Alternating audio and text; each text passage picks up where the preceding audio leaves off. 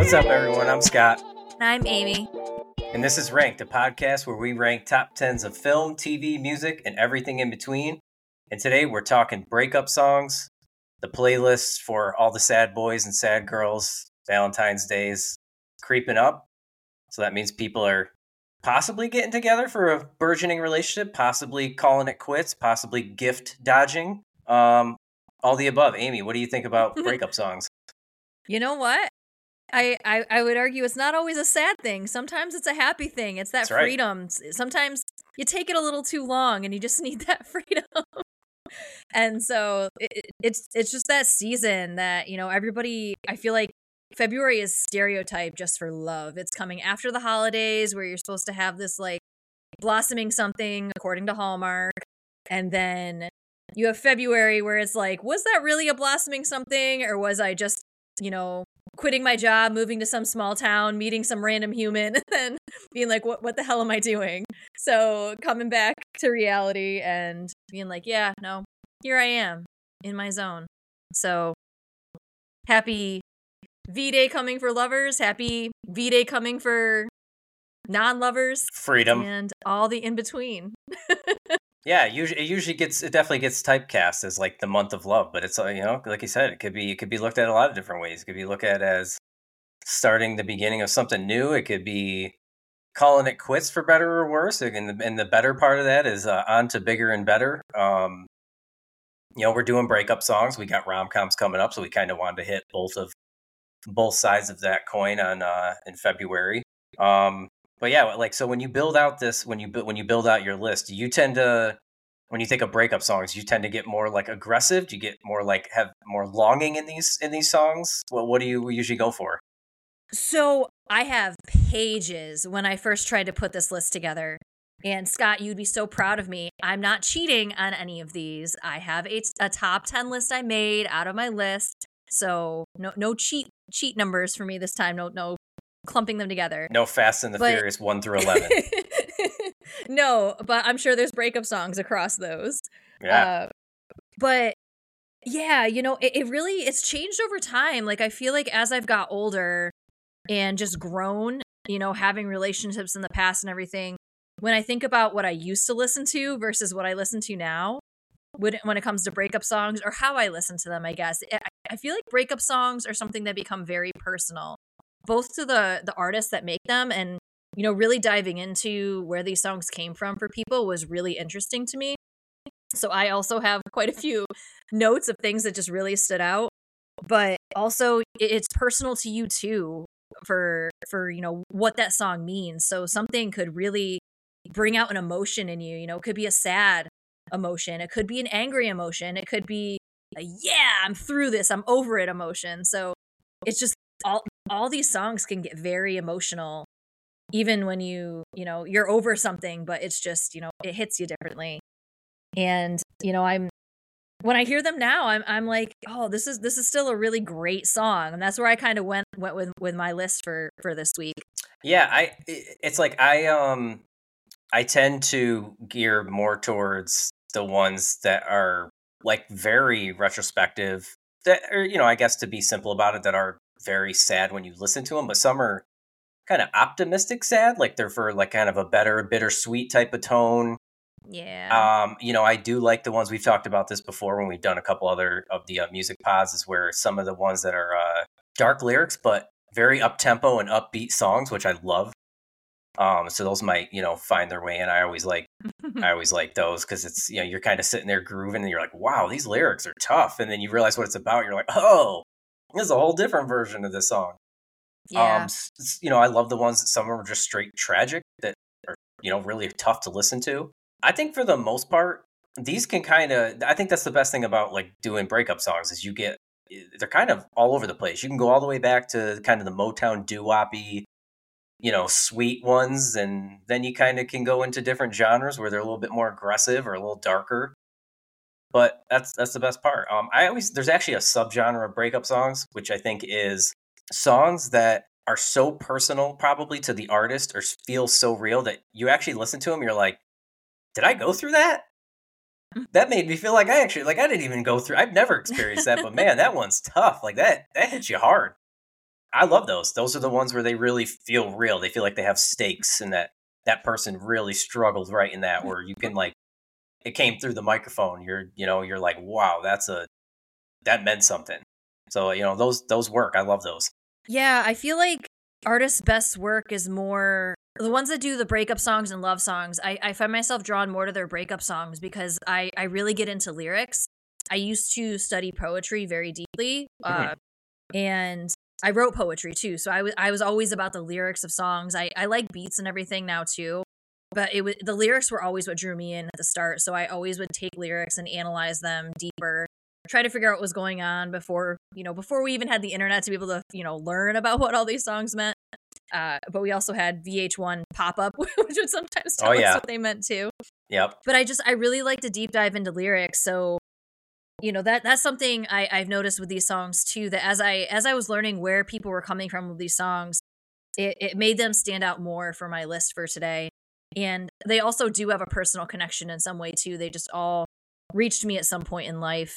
And yeah, I think an artist just has just more with all those emotions coming at once. Just the music is more raw than when it's a love song and you're just very giddy and bubbly and all over the place. The breakup songs can have so many different emotions showing in a song between the a little bit of upbeat and trying to be optimistic, but then also that rager sometimes that you just need to hear, and they're just it's just great. I love the combination of everything that come out in that song. So when you see that raw human again, it's just fantastic.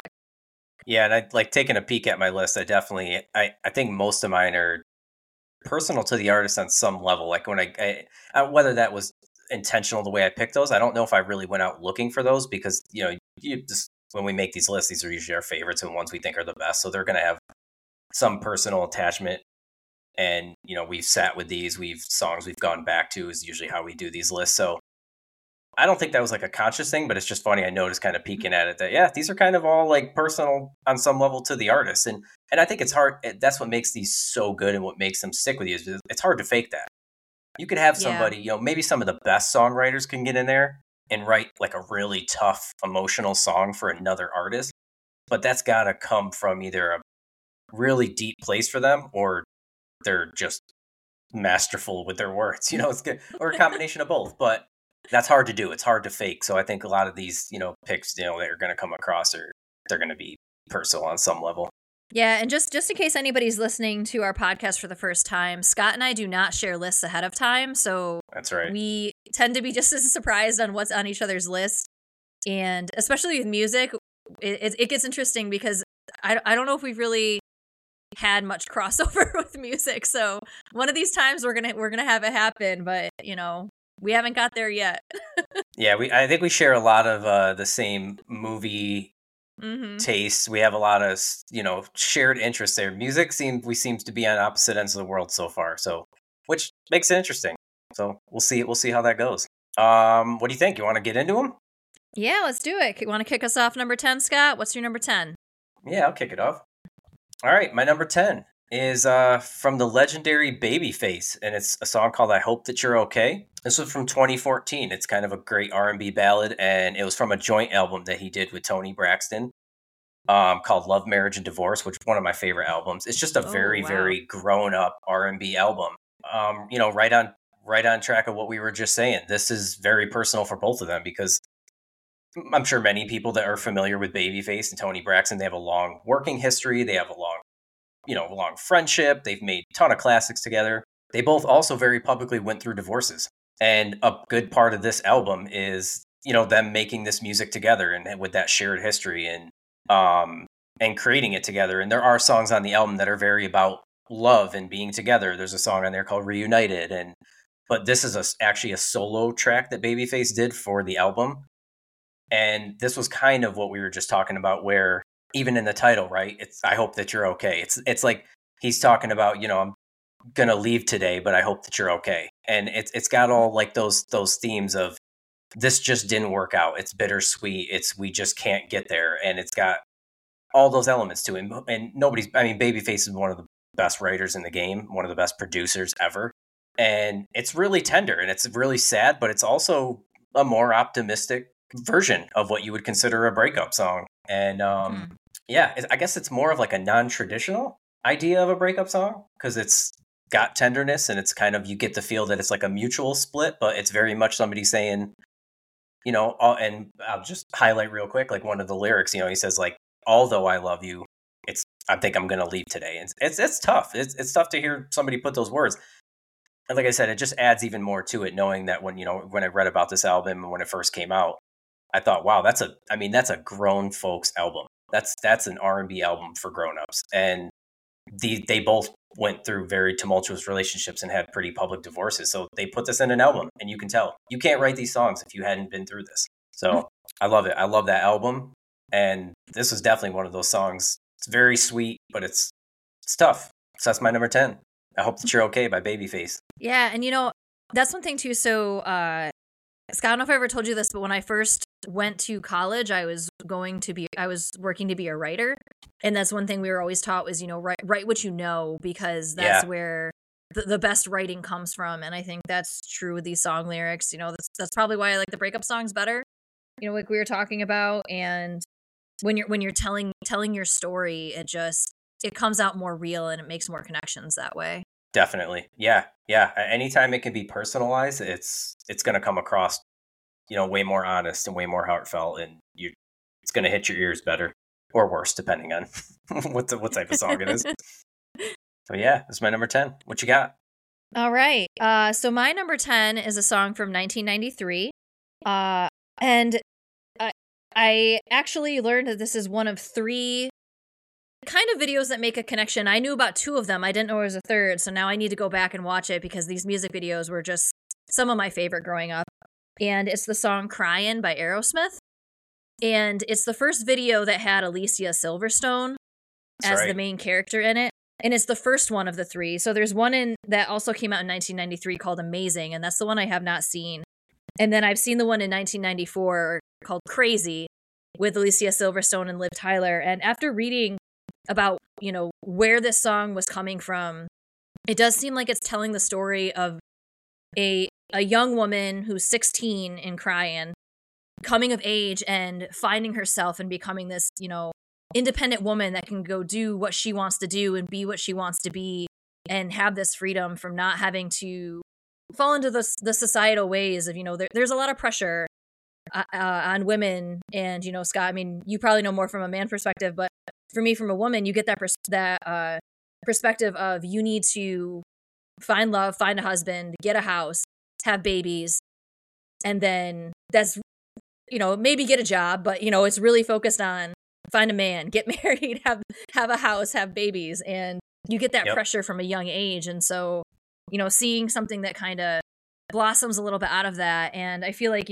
especially Steven Tyler with having Liv Tyler as his daughter, you learn a little bit differently when you're a father to a young girl growing up, and you see something, you see it from a totally different perspective. And this song was about Alicia Silverstone at age 16. She has a falling out with her boyfriend after she catches him cheating, and they're driving along. And instead of giving him a kiss, she pushes him out of a car when they're pulled over, and then she just keeps driving. And it takes her into this little bit of a rebellious stage where she gets her navel pierced. She's starting to, try to figure out who she is as a person and do the things she's wanted to do.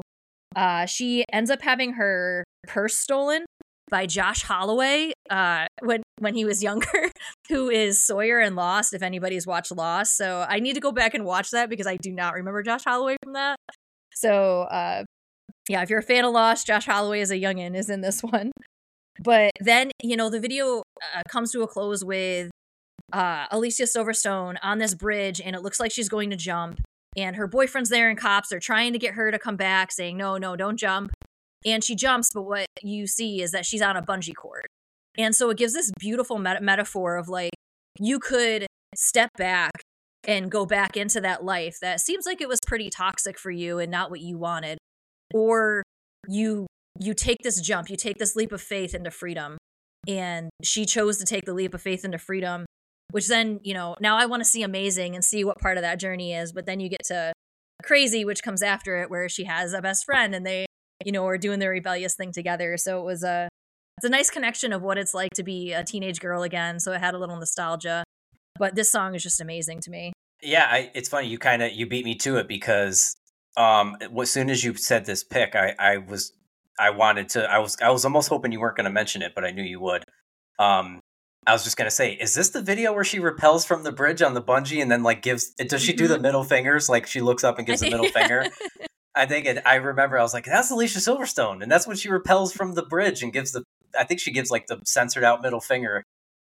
Yeah, it's just about that escape and that like I'm out and this is like on to off and running. I heart her. I always loved, she has this hippie style to her, but also this rebellious style, and then she can do something like Clueless too. She's just amazing. She's a big animal activist now, which is awesome. I follow her on social media and see all the things she's been doing. But yeah, my number 10, Crying, Aerosmith. Nice. On the Alicia Silverstone kick real quick. This was like maybe a year or two before she was quite poorly in Batman and Robin, even though we don't blame Alicia Silverstone for that. Nope. Uma Thurman and Alicia Silverstone brought it. That's a Schumacher problem. In my book when it comes to Batman. Yeah. That really was, and that was I even have some issues with the Batgirl costume that they designed. All the costumes she's hot already. You don't need to like try to make it. George Clooney's bat suit had nipples, so that's just sidebar. You know what? Yeah. Yeah. We don't need to talk about the movie. I feel like that movie is never going to make our top 10s unless we're talking about worse movies. That's our personal movie breakup. Batman and Robin, that did it. At least there's been some Batman redemption since then. Yes, there definitely has. Thank goodness. Thank goodness. That was my breakup. That made me cry when I was younger. That was my breakup. Yeah. I listened to breakup songs after watching Batman and Robin. All right, my number 9. Number 9. All right, my number 9 is a song called Wicked from just an incredible, incredible artist, singer-songwriter who just has not got her just due yet, but her name is Nisha. And she just put an album out in 2022 called Don't Say I Didn't Warn You. Old singer-songwriter from New Jersey.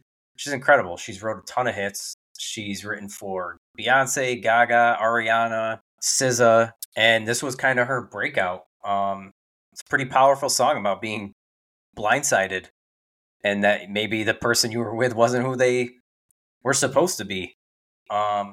It's pretty, it's kind of got that ex-scorned feel to it. It's got a really kind of propulsive thumping beat, but it also kind of mellows out.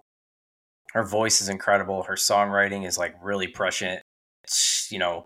She, like I said, some of the artists I listed off, she's known to kind of as ghostwritten some of those things, and she's probably like I hope she's kind of like almost kind of like a Victoria Monet, or like even with The Weeknd when he first came out, it was like this person just they're just not there yet. Like they haven't been noticed as much yet, but she's awesome. Her voice just kind of emotes everything you need in the song, and the album has a couple of these cuts on it, but Wicked is like the second you fire it up, it kicks right into her basically saying, how did I not see this shit before? And it's like, and you're just off. And it's like, you can tell this is very personal to her. I read a couple interviews about her making of this song and this album, and you could sense this is like somebody had been done wrong here.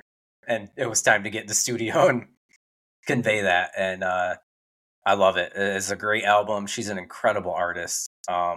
And because she's new, if anybody doesn't know, it's Nija, Nisha. Wicked. I love it. Yeah, I'll have to look that one up. I haven't heard that one before. But it sounds like my kind of jam.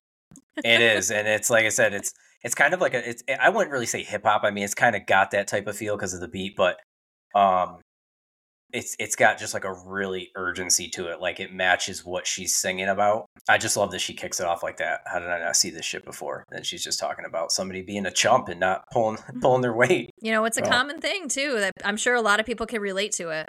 Oh, for sure. Yeah. And just, not having that person who you maybe bought in with and just didn't turn out the way you hoped, or didn't pull their weight, or was kind of a sucker behind the scenes, and you gotta ditch them. I love this song though. This is one I throw in the headphones a lot because you can just sit with it and you can hear it in her voice. this is what you want. This is what you want in those songs. You want that artist to bring this across. So that's my number 9 is Nisha's Wicked. Nice. All right. Well, so my number 9 comes from one of my favorite albums from the 90s. The album was released in 1995. It's the song Don't Speak by No Doubt. Comes from their album Tragic Kingdom. And, you know, if you haven't listened to our Super Bowl talk about Gwen Stefani, this was a time when she was in her grunge rocker era, my favorite era of Gwen Stefani, and I hope to see it again someday. Please bring it back. And, you know, so one thing I learned about this song that I didn't realize was Gwen and her brother actually originally wrote this as a love song. And so this song was supposed to be a love song. It had a little bit more of a 70s vibe to it. And they did several rewrites and versions of the song.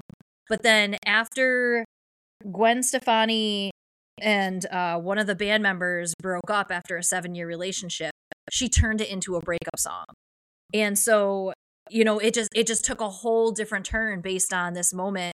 You know, couldn't have it be that love song anymore. Turned it into a breakup song. And I guess also there were a lot of tensions in the band during this time. So the band almost broke up the day before the music video was going to be made for this song. And they ended up deciding to still film and use the song as their own version of therapy to help them work through whatever it is they needed to stay together. So I thought that was really cool too, because it gives it this whole new vibe of, you know, it's not just a relationship breakup, but, you know, there's other kinds of breakups too. Like your bands could break up. There's breakups with friends. Friends break up too. And we don't really talk about that as much, that there are friendships and you break up just like you would in a relationship. You go through a healing process. You have memories with this person. You know, have to learn how to not have that person to talk to or hang out with anymore. Yeah, good point. It's the same with a band. You know, you have to learn how to either go solo or do something else.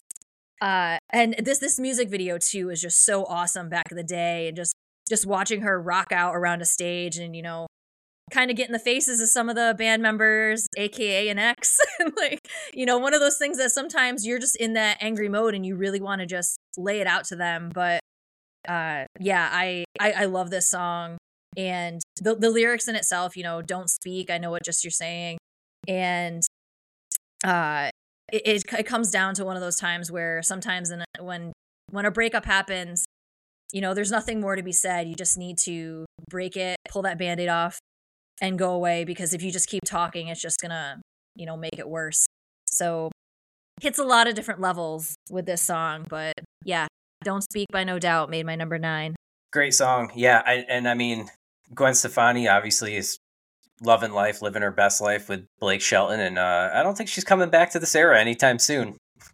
But you touched on a part where I think it historically is, you know, maybe, I don't know if we explicitly mentioned this in the beginning, but kind of the art imitates life, life imitates art. I mean, how many just incredible relationship / songs have been made from those weird dynamics? You know, people obviously most famously know Fleetwood Mac and what was it, George Harrison and Eric Clapton and Layla, and there's so many of these things where these artists have to work together, but there's some relationship kind of triangles, and or like you said, bands breaking up, but then they're making music together. It's dicey. So and what's going to come from that? Great music always is going to come from that. Yeah, that's good. So I've heard rumors, Scott, that No Doubt is going to get back together in 2024. I think they're just performing at Coachella though, but I'm hoping maybe it's just so good that they're like, yeah, let's tour with somebody, because Blink-182 just toured and has like a whole new fan base again.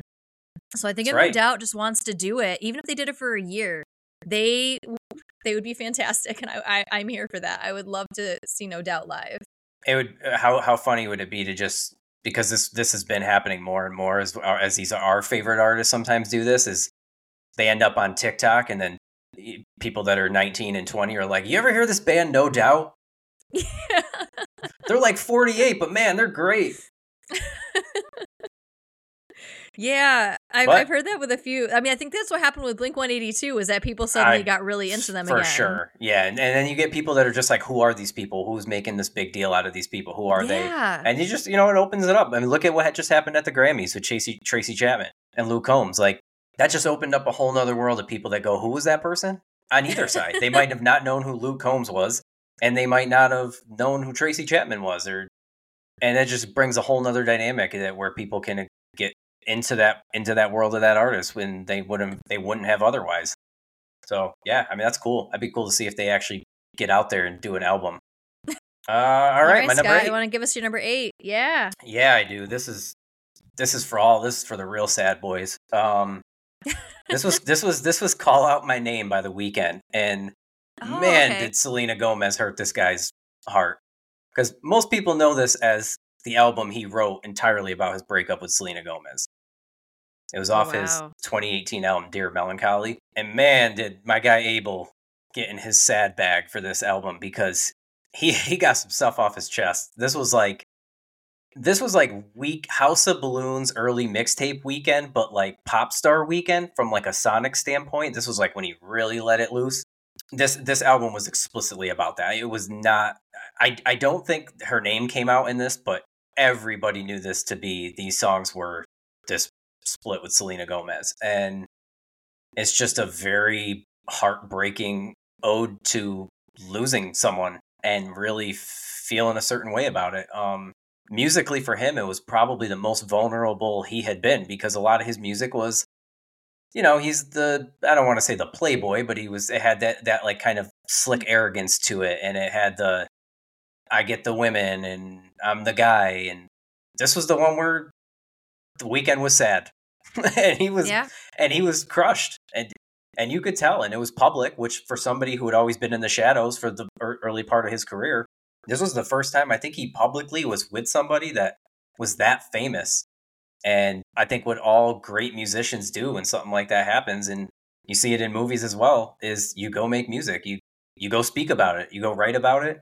Yeah, and it was just it's haunting. It's dark. The video's great because it's got crows and he's belting at the top of his lungs, and there's a couple lines in it that I think it's some of his best stuff, as far as just not only just wording to be simple, like just lyrically, but it's how it comes across and how he sings it. And just to highlight a couple, he goes, "I want you to stay even though you don't want me," which is just brutal to listen to somebody say that. Which, and it kind of on one level you could say it sounds desperate, right? It's like, who would want somebody to stay there even if you don't love them? But you can hear it in his voice. I mean, it's he's just reaching back for it. And then one of the best ones in it is he says, "Why can't you wait till I fall out of love?" Which is awful. Yeah. And to hear somebody sing that and feel that and put that on a piece of paper and put that out into the world is really transparent. And it's that's tough. That's a tough line to sit with. And I think the one that most people recognize, and I think this was the one that kind of lit up, social medias, was he said, "I almost cut a piece of myself for your life," which directly alluded to Selena Gomez's transplant. And for an artist at that time who was that big, to, whether true or not, I would hope that was true on his part, to put that in a song, and for his consideration was to say, "Look, I was in this to be in it, and I was there, and I was going to cut something out of my body and put it into yours to save your life." That kind of goes right into one of the last parts he says, and you can kind of see the tonal shift and how he goes throughout the song and how he builds these verses, because one of the last bits he wraps up with is, "I was just another pit stop till you made up your mind and you just wasted my time." And that's like dagger. Yeah. That's just like that's like a knife in the shoulder blade. And nobody really has been better than The Weeknd at getting really deep and dark with, creating these kind of kind of fuzzy and hazy drug-induced party life, arrogance, type of guy or type of situations. And this was really the first time he stepped out, was sad guy and was brokenhearted and was angry and bitter, and you can hear it all. The whole album has these songs on it. And not on this song, but there's another song on this album where he says, "I got a red pill to take the blues away." And that's kind of him back in his early Weeknd bag when he's getting back into like substances. But it's tough. It's a tough album to listen to. It's only like 7 or 8 songs, but this guy was feeling it and he was going through it.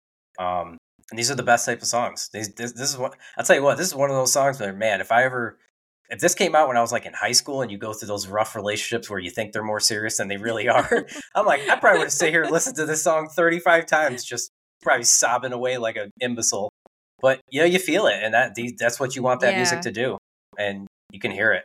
Well, even the way you're describing the song, he's going through different emotions through it, talking about, can't you wait till I fall out of love. That's so relatable for a lot of people because breakups, it's not as common to have a breakup where it's mutual. When it is, that's fantastic. When you both are like, yeah, we're good. Like, I'm going this way. You're going to go this way. Great. Have a nice life. A lot of the times it's one person isn't feeling it and the other person still is. And, it's tough to, it's hard. It's hard for both people. It's hard to be that person that, has to tell this other person that you once did care deeply for, and then being the person who isn't out of love yet. What do you do? Because you have this person that you want to be with and you sit there in your head for a while, but then you also say something like, you wasted my time. And that's like a whole different stage of the emotion where you're starting to get angry. You're going through that angry phase of the healing process. Yep. And, I always think that's like a deep burn that people don't mean when they say that. I mean, some people might mean it when they say you wasted my time. And I'm sure there's situations it fits, but when somebody says that, it's just that it's definitely that anger moment where people are just like, you wasted my time, but really you didn't, because you had this you grew together in that period of time, and you just you had your time together, and it shouldn't be considered wasted time. That was a period of your life. It wasn't all bad. You hope.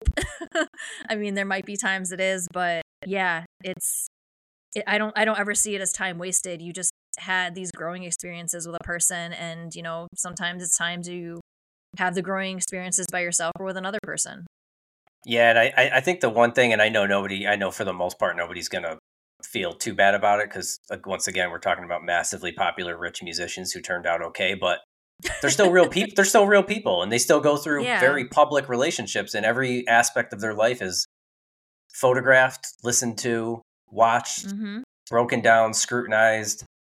And when you had something as public as that, you start realizing like they're human beings. Like, that's a human being that felt that relationship and put it to a song. And I just think it's a brilliant thing that he did to make an album based off of this, because it was not very cool or acceptable for an artist of his caliber to do that. And a lot of artists don't do that at all. They don't make music like that. And for him to give a whole range in one song of this love and loss and bitterness, and then all like you said, right up till the end where it's like just straight up sounds like anger and resentment, is tough.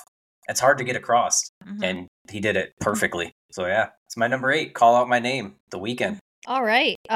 So my number 8 comes from 2002. It was a combination that I would never expect. One person who did this really went out of their genre, I feel like, to sing this song. So, it was a little different, but I like the lyrics of it. That was the big thing for me, was I just think it had really powerful lyrics to it. And it's the Sheryl Crow Kid Rock Picture. And for this one, I think it's another relatable thing where two people break up and they're both seeing somebody new, but they still have a picture of the other one that they, keep somewhere nearby that's not publicly visible, but something that they have for them. And they both miss each other.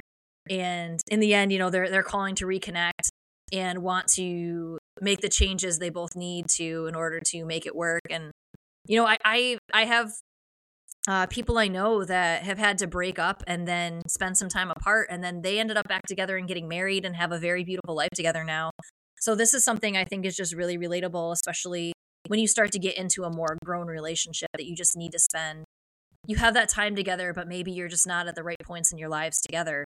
And then you have a little time apart, and then you realize, what you had. And, if you can meet back in that middle, that's great. And, it'll be probably stronger than ever if you both really are genuine and mean it. So I like this song for that, and just having it be a little bit different of a breakup song for me that has that little optimistic, happy ending that comes around to it. Yeah, and just to tell like a little funny anecdote about Sheryl Crow is, and I know he won't mind, our buddy Avi, who does our theme music, and I tag him in these posts, so he, he's well aware, he knows that he's on it. When we used to be at the shop, we would battle all the time because I just don't understand Sheryl Crow at all, and he loved Sheryl Crow. And I never could tell if he did it as a bit, if he did it as a, just to be funny, if he was kind of trolling, but I don't think he was. I think he was like loved Sheryl Crow, and I was always like, I don't get it. I don't understand it. I don't understand Sheryl Crow at all. Yeah, I don't know a lot of her music, so I can't fully base a lot of it, but the few songs I've heard from her, I think are decent. She has a nice voice to her. I really like the lyrics that she has in her songs. I do know with this song, there was something between the two artists where Sheryl Crow wouldn't release her rights to something for Kid Rock to do something with it, so he's performed it with a lot of other female artists going forward, and I don't fully know, I didn't find the full story about what happened. So I thought that was interesting too with the song. So he's performed it with multiple country singers, performed it with multiple singers who've gone through The Voice or America's Got Talent, all that kind of stuff. Or what's that big one I'm missing? American Idol. Yeah, that show. So singers from all those kinds of shows. That small independent show. Yeah, that thing that you can vote on, whatever. Yep. But yeah, I don't know a lot of songs. I know the Soak Up the Sun song, I think, is hers, and mainly the big ones that have come out. But yeah, I think she's decent. I wouldn't mind hearing a little bit more and diving deeper into hearing. Avi, if you can give me some recommendations, please do. I'll say, yeah, yep. You're gonna have to ask him. He's the Sheryl Crow believer.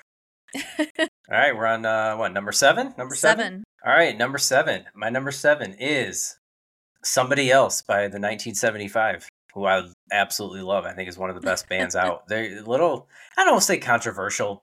Maddie Healy, the lead singer, maybe talks too much these days and should do less of that. But other than that, this was I love them. I think they're incredible. I think they make some of the best, like, real true pop music. I know pop music has always gotten a bad rap in the past for being mainstream, tacky, cheesy, all sorts of stuff, but true blue musicians, very, very Britpop, and they get a lot of their influence, you could tell, from guys like Tears for Fears, and you can just hear the influences. Very synthy, but very rhythmic. And this was from their 2016 album. One of the best album names ever. They're great at naming their albums. This album is called I Like It When You Sleep, for You Are So Beautiful Yet So Aware of It. Hilarious. Wow. Just why not put like 13 words in your album title? And I will say, I mean, not even because they're one of my favorite bands.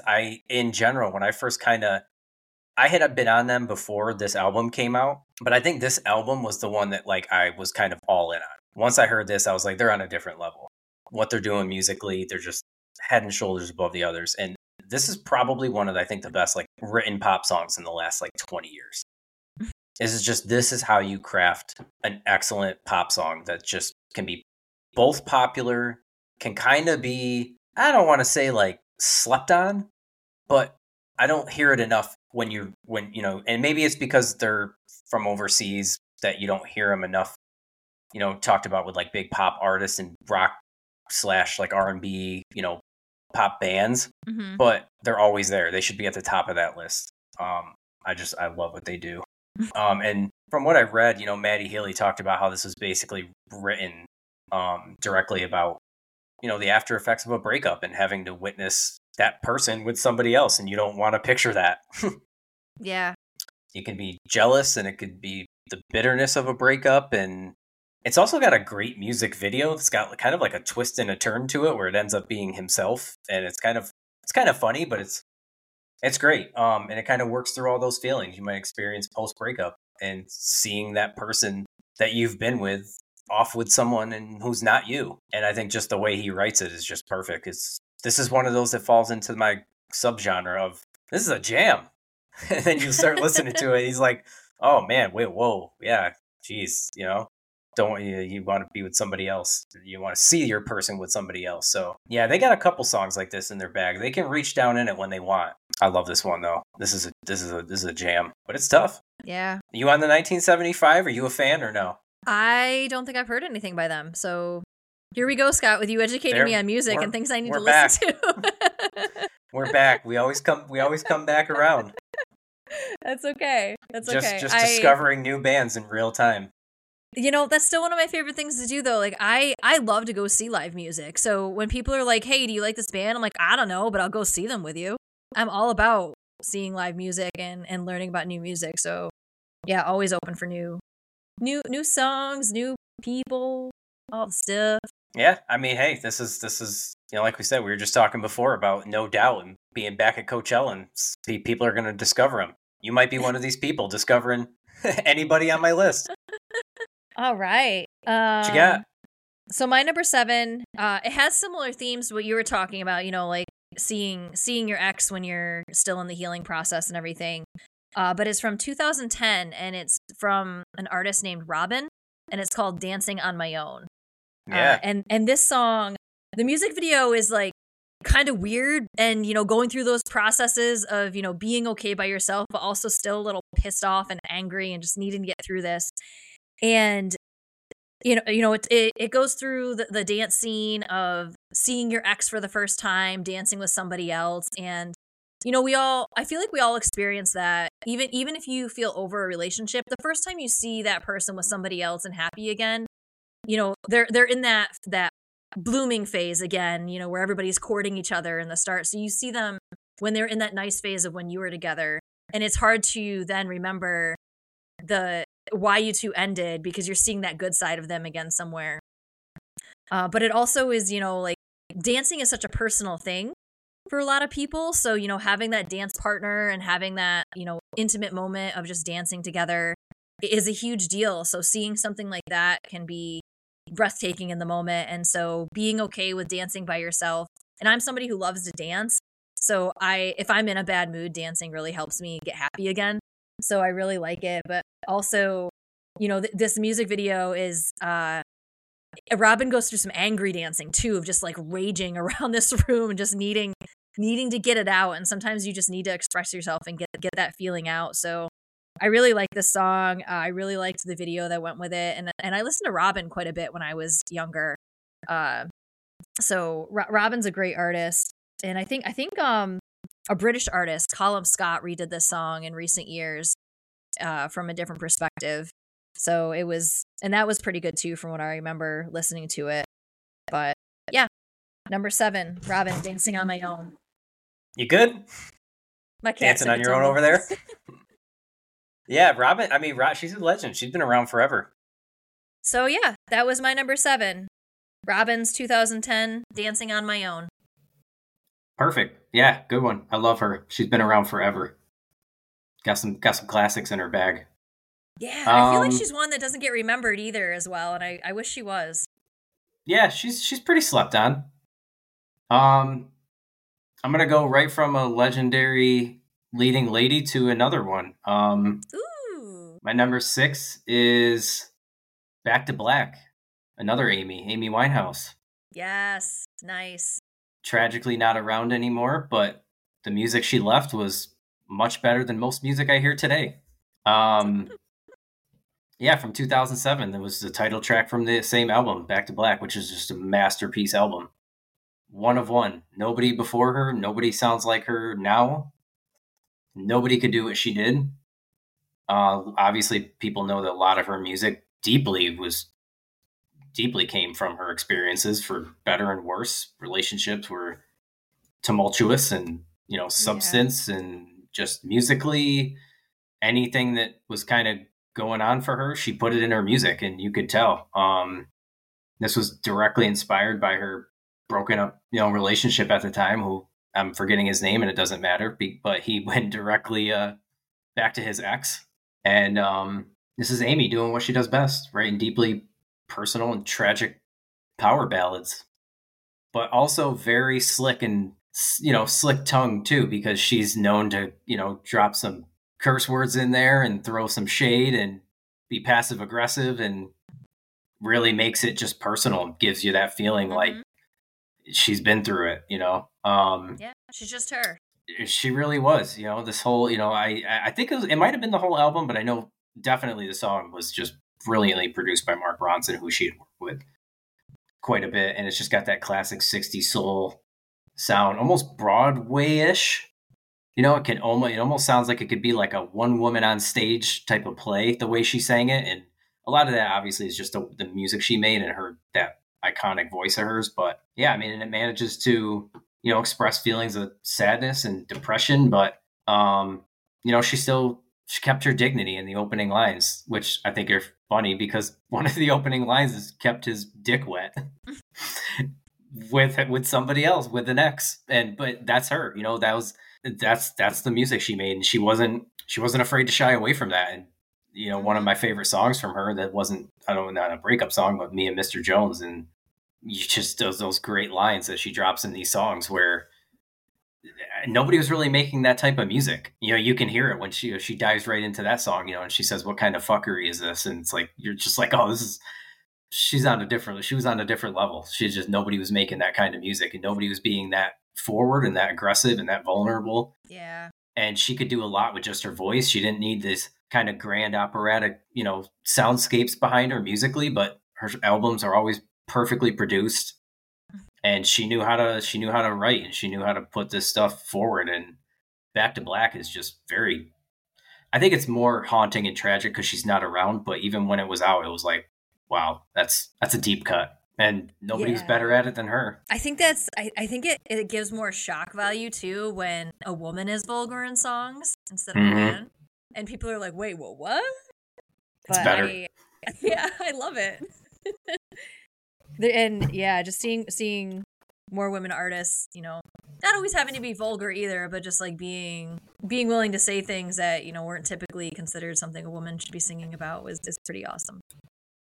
Yeah. And again, she was one of those artists that kind of challenged that notion and pushed the boundaries. And to what you alluded to in the beginning was like, she wasn't just going to write like sad girl songs and write it from the perspective of I'm brokenhearted and I'm this and that. She was vulgar. She didn't care. She was like, this is it. This is what it is. This is what I feel like writing, and take it or not, take it or leave it. And yeah, it's one of my favorite albums too. She was great. I love Amy Winehouse. Back to Black, number 6.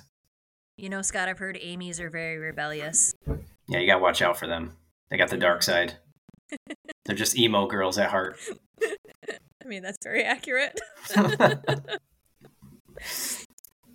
All right, so my number 6 comes from 2022, a little bit of a change up here from some of the music from my younger years. And this is by a group that I don't know much about them, but I really liked this song. And it's the Winnetka Bowling League, and they sang this song with Demi Lovato, and it's titled Femi, which is short for Fuck It, I Miss You. And I don't know, Scott, have you heard this song before? No, but I'm intrigued. Okay, so they talked about how this song, it's inspired by, multiple real life breakups. They just kind of, put it all together.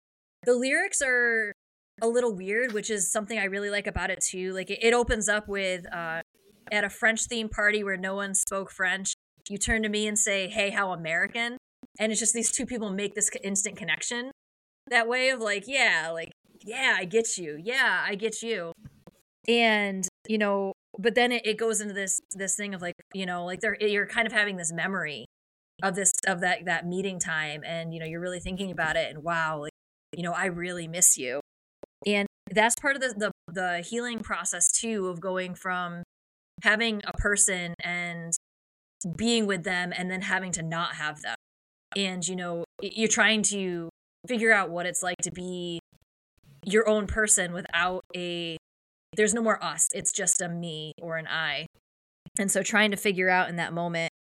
And, Demi Lovato got interviewed after she joined into the song too. I guess I read somewhere, I don't know if this is accurate or not, but that Demi Lovato had saw something about this song on that they were putting together on TikTok, really dug it, and was like, hey, I like it, I'll come in too. And they're like, okay. So then they got this mashup going on. And in an interview, she was talking about, how she likes to talk about the past. She doesn't neglect the past and how she felt in it. And she just likes to wear her lyrics on her sleeve to show you what she's been through. So, it's just that feeling of, we all have these scars or these moments that they live with us, and we reflect on them, and sometimes they reflect on us and how people see us in a different time. And, somebody might see me today, and in a year from now, I'm going to be a whole different person. But they're going to remember who I was a year ago, So like, it kind of like how you're changing over time too with it. So Yeah, the lyrics are super simple in this song, but I really like it, and the beat of it is a little bit different too, the way the song sounds. So I like that too. It's a decent one. Scott, I'm Yeah, giving you a song that you've never heard. You should go listen to it. I will. I'll check it out. Yeah, I mean, and like I said, I wouldn't say I'm like an active Demi listener, but she's put it out there. She's been out there personalizing a lot of her songs, and she's been through quite a bit, and she's been very vocal about it, and it's reflected in a lot of her songs. And yeah, it's not easy to make those songs. Like you said, I mean, it's easy to get out there and write some kind of generic stuff, but to put your tumultuous relationships or your personal struggles in these songs and let it rip is not easy. But it's why she has as loyal of a fan base as she has. I mean, you can get attached to that. Yeah, I'll check it out. I'm always a sucker for new music, good or bad. All right, kick us off on our top 5, Scott. Oh, number 5, one of my favorite artists ever. Probably, I'd say probably one of the most just beautifully written songs ever. It's "Show Me Love" by Laura Mvula. Okay. You know who Laura is? I feel like I've heard this song. So and this I'm not is from confusing her... it with Robin's version of "Show Me Love." No, no, it's definitely not. It's the opposite end of Robin's "Show Me Love." She is a British singer-songwriter, just powerhouse vocalist. This is from her 2016 album, The Dreaming Room. Very, very underrated. And it's a very confessional ballad for her. She wrote it about the ending of a relationship. And again, it sounds like a simple title, Show Me Love, right? But reading about her making this and it being from a very bittersweet ending of a relationship it's got both of those. It's like, she says in the song, you showed me love of the deepest kind. But then towards the end, it's got this great operatic feel to it, and it's as it's kind of building to its like kind of crescendo, it's just her refraining the "show me love," but in these different cadences, and some of it's low and some of it's high, and every single one is giving off a different emotion just by her singing "show me love." And it's just like that's not easy to do. Wow. A lot of songs, you're going to get a whole different. They're going to get creative with the words, or they're going to get tricky with it, or get funny or tongue in cheek. But she's not that type of artist. She's straight up, and the way she conveys it is just brilliant. Yeah, and I mean it's just a great song about wanting to feel like that presence and appreciating love that was shown, as opposed to always reflecting on after the fact. Yeah, like I said, she's got that great like orchestral buildup in her voice. It's not even a ton musically. It's a very soft ballad, and it's very kind of light and airy, but kind of this orchestra that kicks in and her voice takes over. It's just out of here. She's one of the most slept on, underrated artists that exists. One of my favorite artists. Her most recent album was like a tribute almost to her relationship with Prince, and it was a very bright and 80s pop album called Pink Noise. Just incredible, just to show her range. It's she's excellent. So I love this. I think it's one of like the best songs written ever. It's like hard not to listen to it and feel both like optimistic because of the way she sings some of it, and then the other parts of it you're like this is like tear inducing. This is a hard song to listen to, but it's great. So this is my number 5, "Show Me Love," Laura Mvula. Did she pick a color other than purple because of Prince? Pink Noise. Yeah. Yep. Not purple. Nope, not purple. All right. So my number 5 it was originally released in 1987, but then it came out again in 1990 with a popular movie that came out, and it's the song called "It Must Have Been Love" by Roxette. And this song was on the Pretty Woman soundtrack, which really kicked it off a lot more in 1990. And I didn't realize this, but the song has a subtitle to it called "Christmas for the Brokenhearted." So the whole music video and what the song's about is breaking up on a day in winter. And so, you got that cold season, you got that cold feeling of a breakup. And yeah, the lyrics about it, it sounds like it's somebody who's reflecting on what was going on in the relationship because, they felt it was love, but it's over now. And trying to go through like all the things of comparing what it was like when you were with that person versus now. And the first verse talks about, when you wake up and there's nobody laying on the other side of you anymore. And that's when it's real, because, you don't have somebody sharing that once a joint bed. You're now by yourself on your pillow, and it hits you. And just, I feel like people, you love everyone differently as you go through life. And so, you think about when you break up with somebody or somebody breaks up with you, was that really love? Or was it just, something I convinced myself of? And what is love? And you start to go into all these like philosophical things about love, and then just trying to come to the reality of, yeah, it's over and I need to just accept it and continue on. And I think this song plays in Pretty Woman when they go their separate ways and you think they're breaking up and all that too. So it was a good pick for that movie, and also just a great song. Yeah, great movie, great song. That could have been a needle drop. It might still be a needle drop, Scott. Although my pages of needle drops has to be the longest I have in my notebook right now. Long.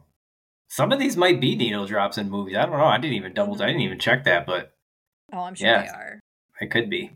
Yeah, that's a great pick. Great part in the movie. That's a great soundtrack too.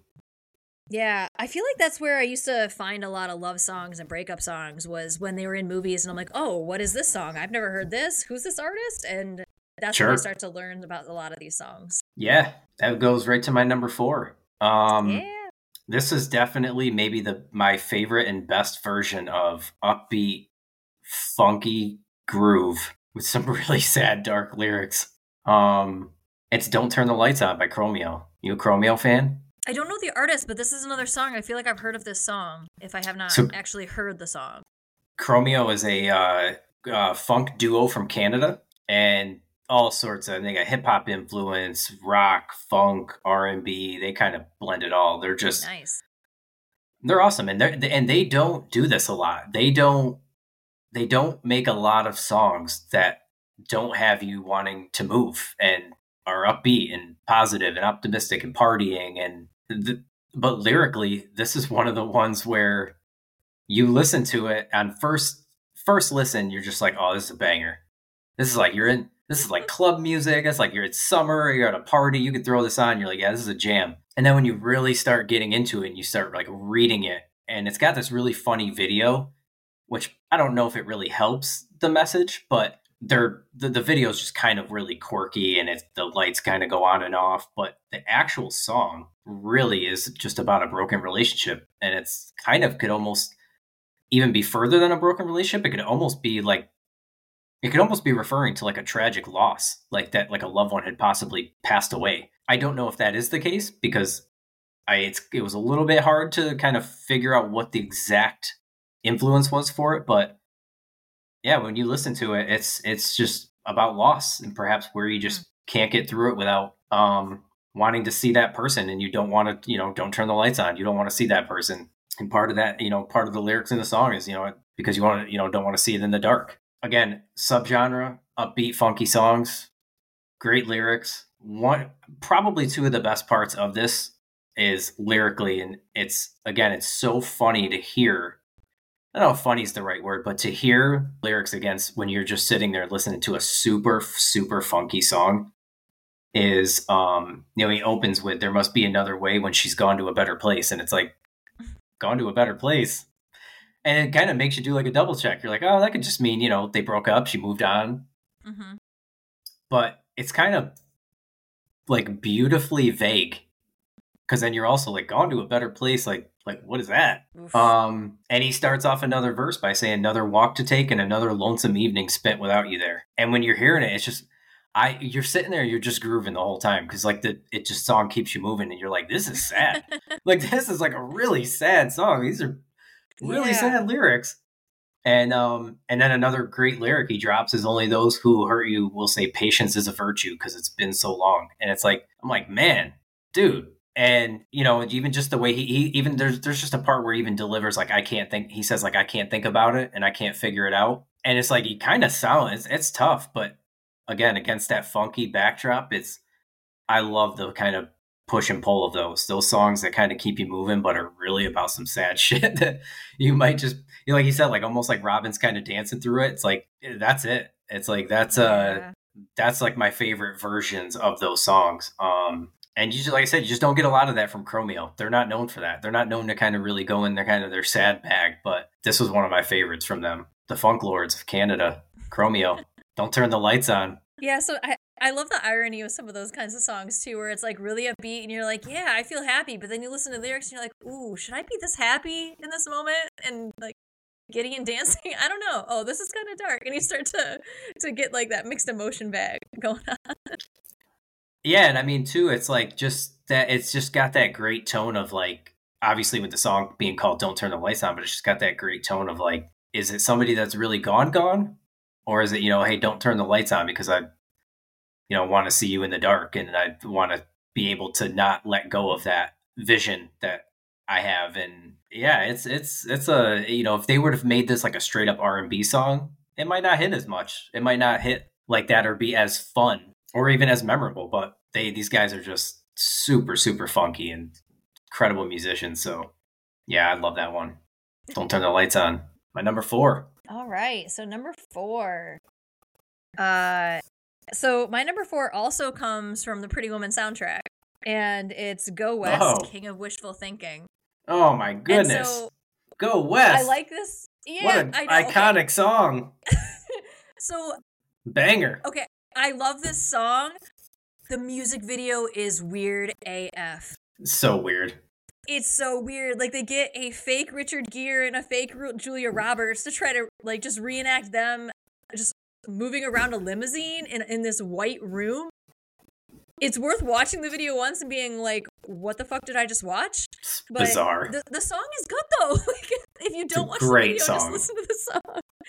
And, this is one of those where it's like, has that more upbeatness to it, and someone trying to be optimistic about trying to get over somebody and, convincing themselves they're going to get over this. They know they will, but they also call themselves the king of wishful thinking. So they know they're being optimistic, and, they may get over it someday, but it's not going to be today, and it's definitely not tomorrow. So, just trying to be optimistic and remind yourself that you just take a little time. You'll get through this. You'll get over this. Someday you'll notice you're over it.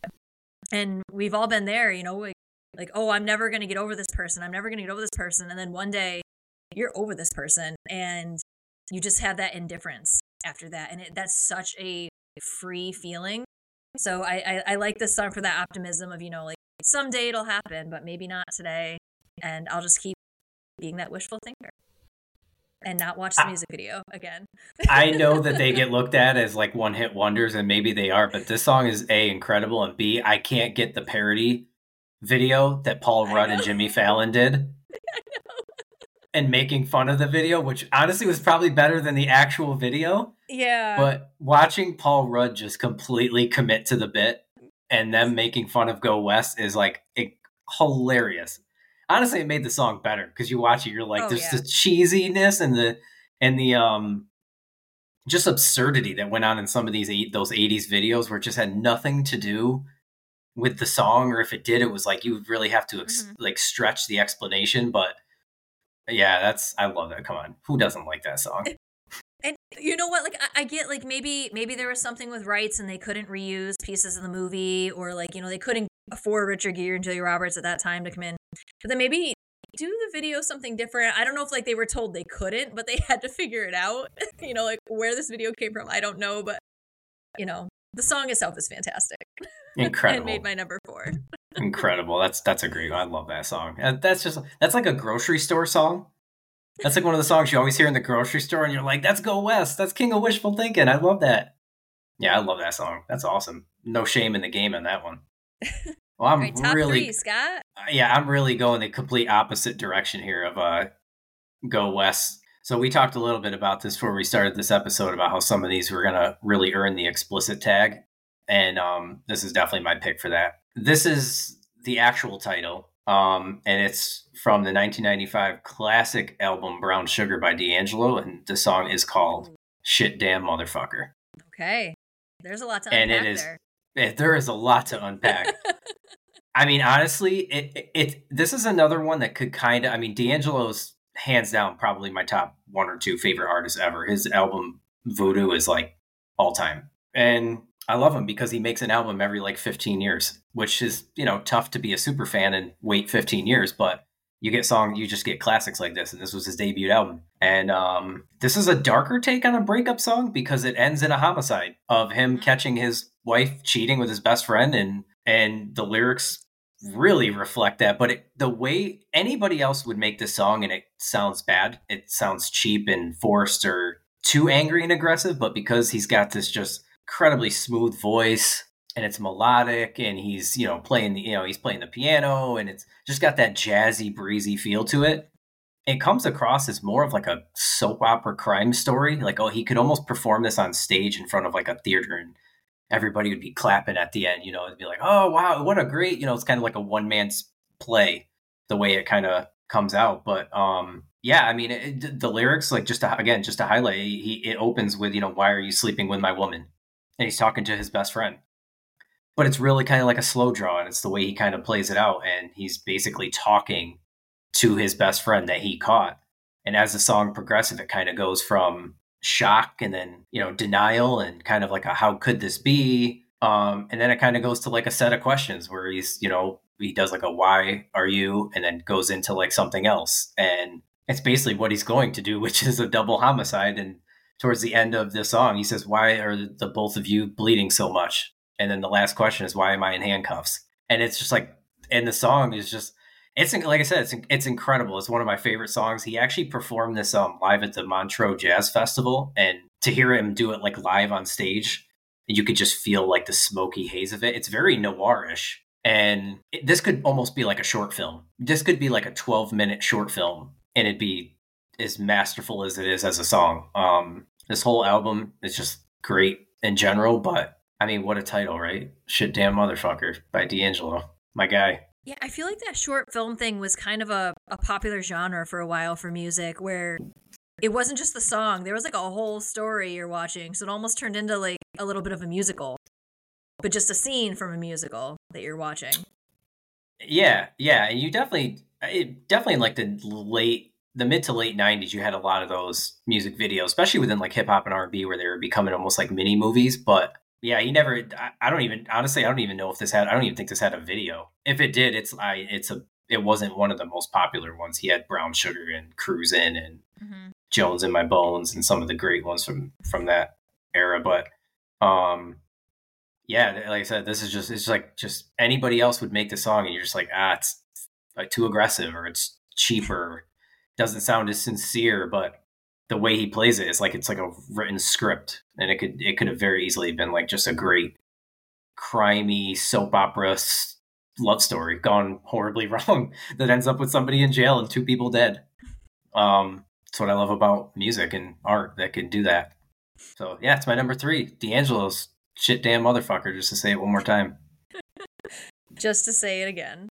Just to say it again. All right. So my number 3 comes from my girl Pink. It was released in 2012. It's Blow Me One Last Kiss.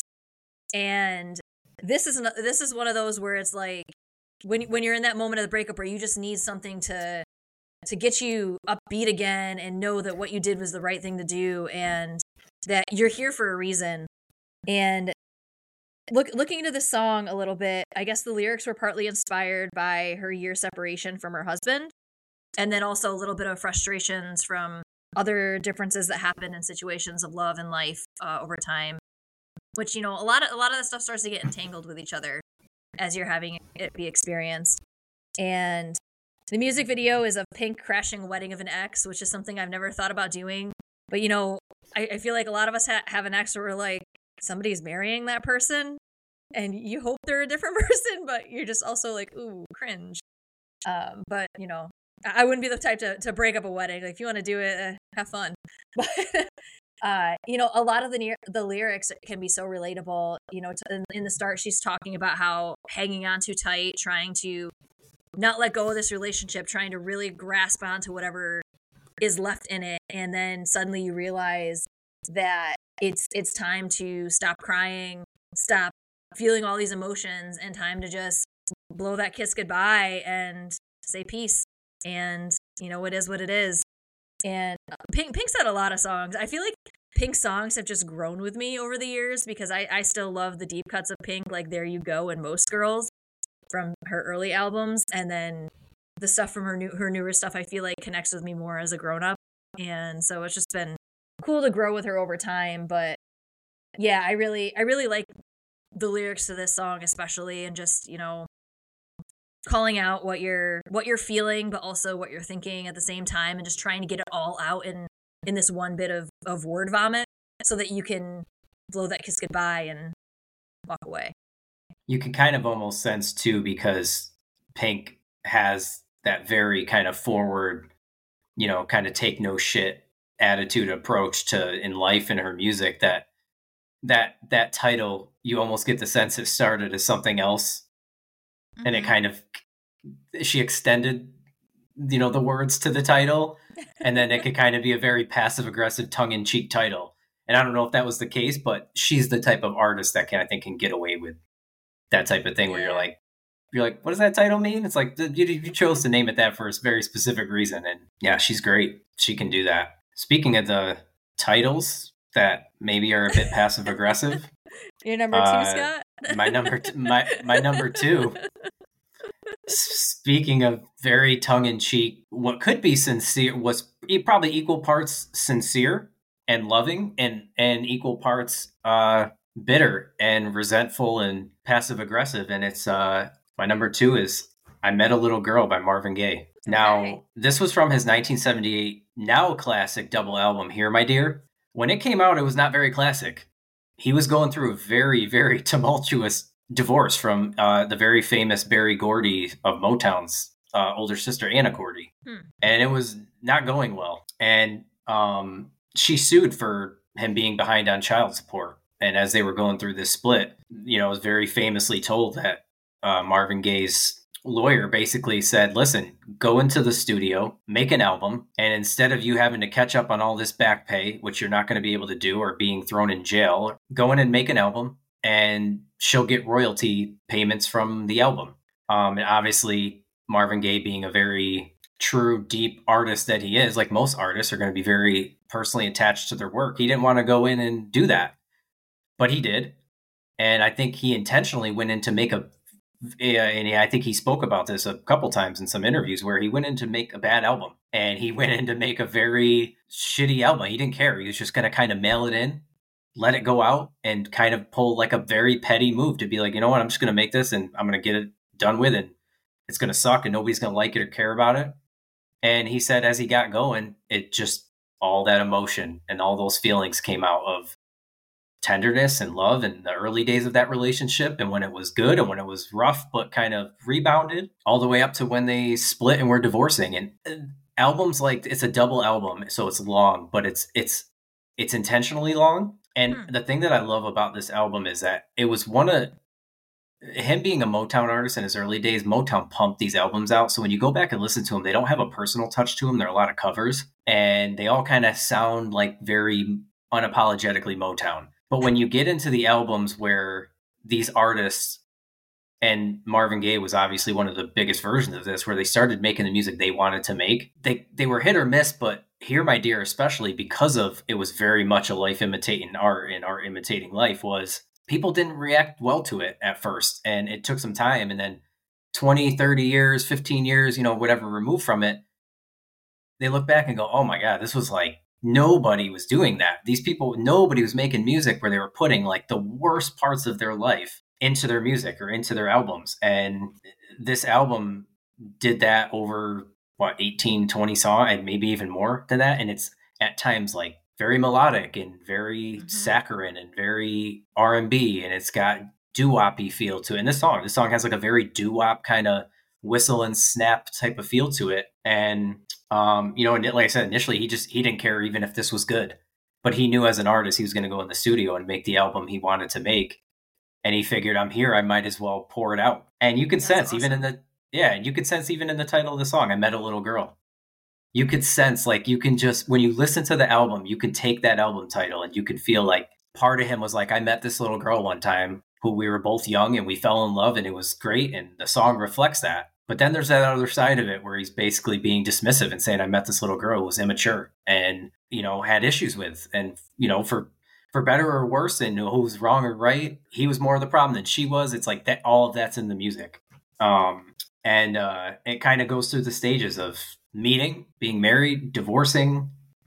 It's sweet, it's condescending, it's bitter. it's kind of all those things. And he even calls out years. Emotions. Yeah, he even calls out years. Like he'll say in the 1970, he does that like a couple times and then he sings about that moment in his life and what their relationship was like. I was going to use it as an honorable mention, not this song, but there was another song on this album called Is That Enough? And that's really where he's like petty and bitter. And again, with the title, I love the titles. Like, Is That Enough? And he was like, and he even says in the song, is that enough to keep you happy? And he makes a note in a different song that he says, it's something about alimony. And he says, is that enough? And that's a joke. And then he says, I need a smoke. And you could just hear it in his voice throughout these songs. It's just high, low, medium. And the fact that he was able to do that and put that into not only this song, but this entire album. And again, I love the titles. The title of the album, Here, My Dear. It's like, take it. It's sweet because it's also, a lot of these things are like, here, I gave it. I'm giving. I'm here for you. But because of the way it ended and because of what he had to go through, naming that album Here, My Dear, and making it where it's a statue, the cover is a statue in front of like a courthouse. And he's saying, here, take it. Like, take everything I have. It's incredible. It's incredible to listen to. And it's just amazing at that time that an artist of his caliber was willing to put all of that, a lot of it into this song, but into a double album and potentially give up all your royalties to pay back child support. And you just like those stories in music feel like they're 100 years ago. You might hear, you hear the breakup songs. Obviously you hear the songs where relationships didn't go well, but those types of scenarios, I don't think you hear anymore. I really don't. And one of my favorite albums, I know, this is one of probably the ones where I think when I first found this album, it's kind of the ones where and maybe you have these too, where it's something that maybe people didn't talk about much or they didn't like, but when you listen to it, you immediately loved it. You're like, why don't people like this? This is incredible. This is like very vulnerable and personal for an artist to put out. But, it's like When We Get Stuff of its time. And in 1978, this came out. People knew him from, What's Going On and Sexual Healing and Let's Get It On and Distant Lover. And that those are incredible. And I love all that stuff. But this was the album where I was like, this is my guy. I love that. Yeah. So yeah, it's my number 2. I Met a Little Girl, Marvin Gaye. Nice. Yeah, that's a whole era of music that, lives on. It's so good. The best. They just did it different back then. They just put it all out there. Weren't afraid to be vulnerable, that's for sure. Number 2. All right. What you got? Number 2. So this is a newer song. Well, new-ish, nice. 2021. And it's by Billie Eilish. It's called Happier Than Ever. And I really like this song. It starts out really mopey and softer and sad, almost like somebody just like reflecting on a time and understanding, I didn't think that I would be happy without you, but I realize I am. And, it really sucks that I feel this way and I wish I didn't feel this way.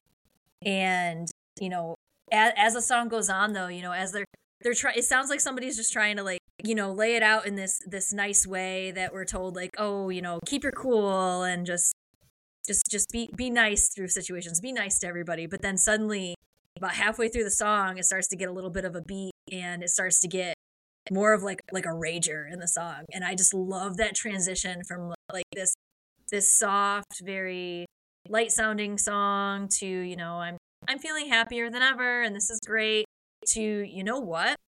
I am happier than ever, but also F you. like, you weren't good for me. This was toxic, and just trying to work through that. And, it's great because we live in this era now where everybody puts everything on the internet. And so, nothing is kept private anymore. And for me, that was something that was an adjustment too, in past relationships of just, I'm somebody who likes to be more private about my relationships, but I didn't always see people who like to do that. So when people put it out on the internet, it's all like, oh shit, what, like, how do you work through that? And she has lyrics in it where she says, I don't talk shit about you on the internet. I never told anyone anything bad because that shit's embarrassing. You are my everything. and all that you did was make me fucking sad. So don't waste the time I don't have, and don't try to make me feel bad.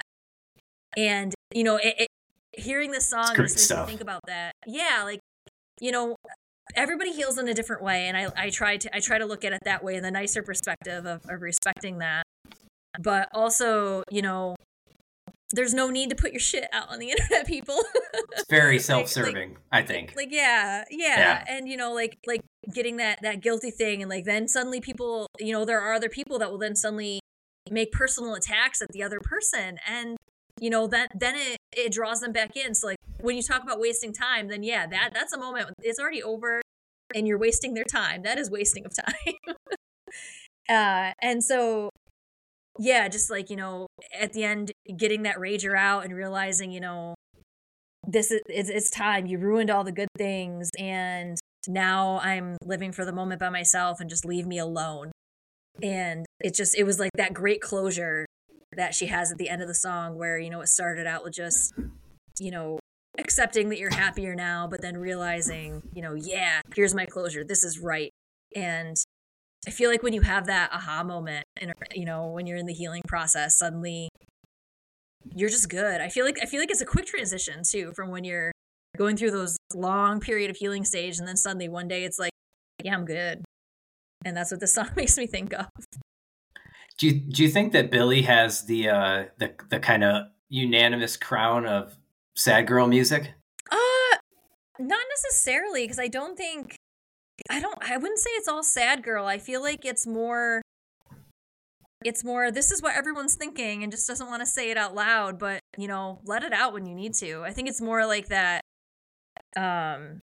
You know, I don't want to stereotype women, but I feel like it's a common thing for women to be more bottlers and hold a lot of stuff inside, because we're taught to, you know, be a lady, and it's just a way of like, you know, sometimes you need to speak your emotions, you need to feel it, you need to say it. It's okay to say it, and that's why I really like Billie Eilish, because she pushes those limits, and I like seeing younger generations be so interested in her. And just, yeah, I'm here for it. I would love to see more of that, people being comfortable talking. I've had to grow out of being a bottler. I used to be a bottler too. So, being more comfortable talking about your emotions and what's going on, and being able to call somebody out too. And yeah, that's okay. One of my favorite things. Sometimes you just got to let it rip. Yeah. Yeah, she's just one of the best songwriters we currently have making music too. So I mean, that's going to be reflected in, you know, those experiences, and, you know, she does it better than most. That's why she's winning Grammys for songwriting. Yeah, she's great. Yeah, a lot of genres get attached to her too. Like when I was looking into the song a little bit more to see, you know, where it may have come from. She gets attached to alternative rock and emo, but also pop punk, and blue-eyed soul. So she's just crossing a lot of boundaries too, which is pretty awesome. I'm sure artists don't like this as much, but I kind of love when an artist comes out and people can't put them in a box. So they're like, oh, they're neo soul funk blues rock. It's like, what the fuck are you talking about? It's like, but that speaks to somebody's eclectic, you know, output really, and what she brings to the table. I mean, it's hard to put her in a box. Like, it's, you know, and honestly, even though, like I said, like even though Chromeo, like when I mentioned them, like, sure, a lot of their music is funky, it's upbeat, it's positive, it's happy, it's their grooves. They're great musicians, but like, I don't know, they're funk, but they're also R&B. They're melodic. He can sing, and like, you know, the other half of Chromeo is an incredible musician, and who doesn't sing and does just eat, but he's a producer, but they also have a hip hop influence, and they talk about a lot of these soul artists that they grew up listening to, and you can hear like the Sly and the Family Stone influences, and Gap Band, and I love artists like that when you can't box them in. It's very hard, and Billie's definitely one of those artists. It's like, I don't know what that, like, when I hear a lot of her music, like, it's funny to say like kind of like sad girl music, but it's hard. It's hard to put that. It's because it's like, yeah, she does have a ton of different influences, and she uniquely has her own sound, and that's not easy to do, especially not at that age. Makes me think, even with Aerosmith's Crying, I think Steven Tyler got interviewed one time, and he's like, yeah, we kind of made this song country, but then we Aerosmithed it.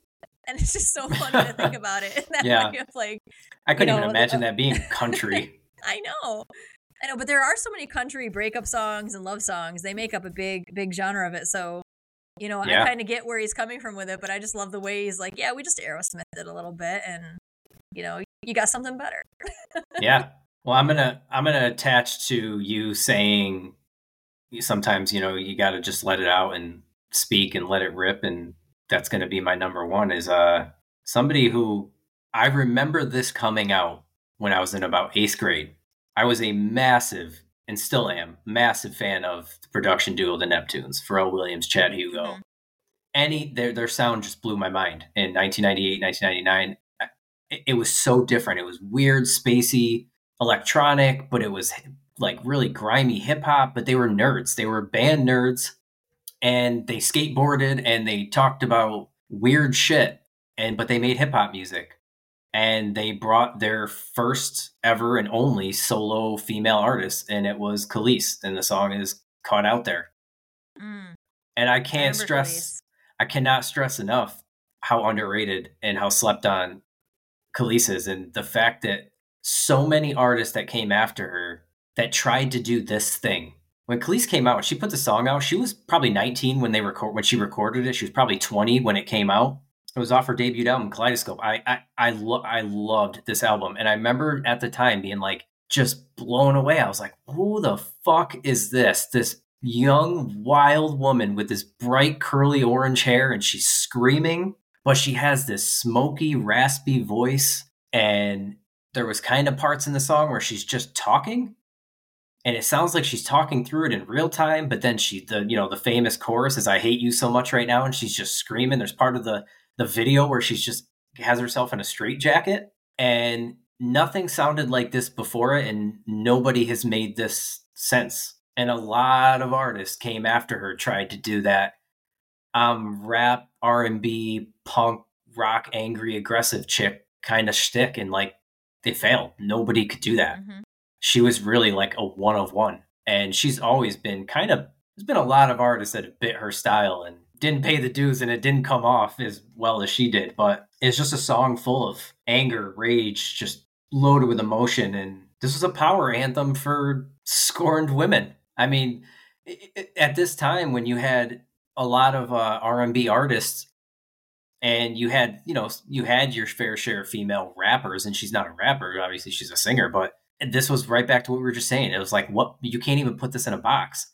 It had this funky, spacey, otherworldly production by the Neptunes, who were the hottest producers in the game. This was their artist. She was only 19, like I said, 19, 20.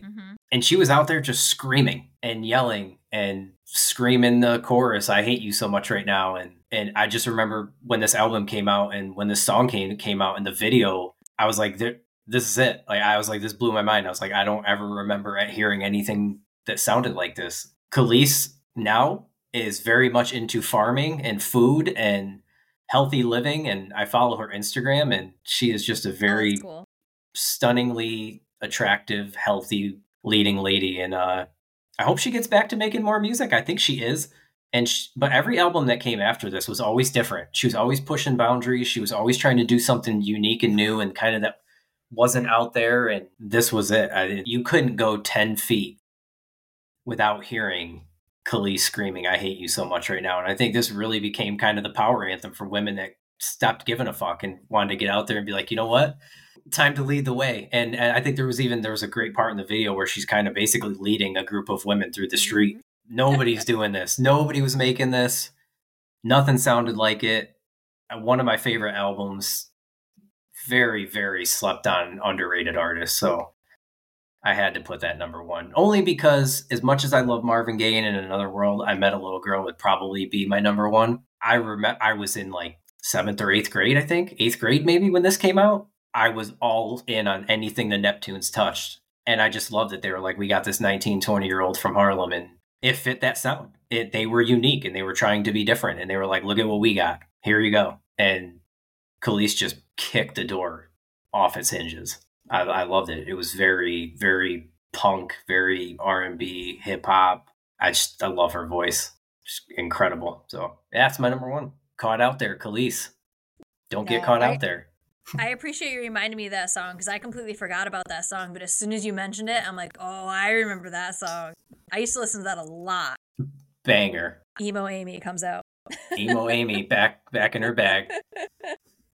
Yeah, I mean, honestly, and Khalees really was. I know, like, again, that could be, that is like a wide range of music that you could lump into what you call emo, and then obviously that became like, it's funny to like poke fun at like the emo bands and stuff. But Khalees kind of that's a very emo song for someone who was, would typically fall under the banner of hip hop and R&B. It was like, that's a very punk emo song that just happened to have funky Neptune production on it. And really nothing else on the Kaleidoscope album sounds like this. So you could sense that this was her. This was like, this is what she wanted to make. This is something that she felt and was more in her bag than maybe some other songs that maybe had more of like a Neptune's flair to them. But yeah, this was incredible. I love this song. Love this album.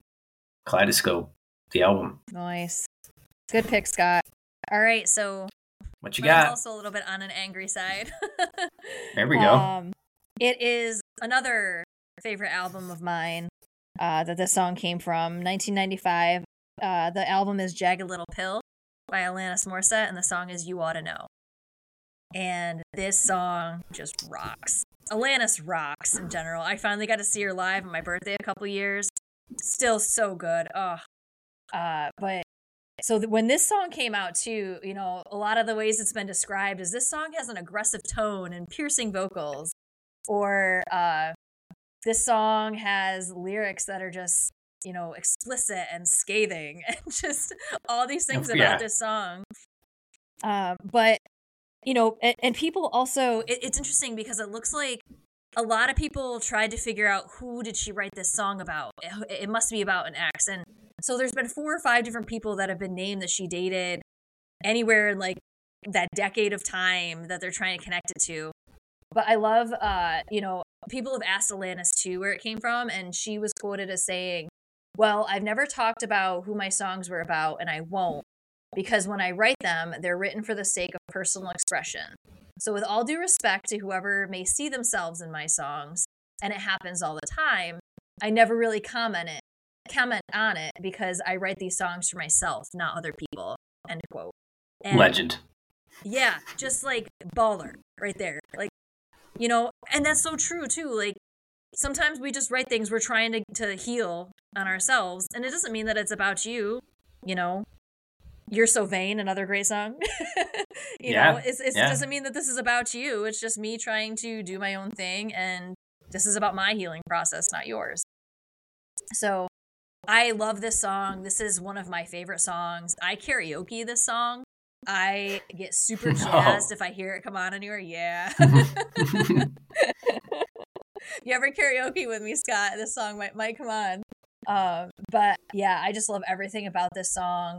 And, sometimes you do have a bad breakup and it's with a toxic person.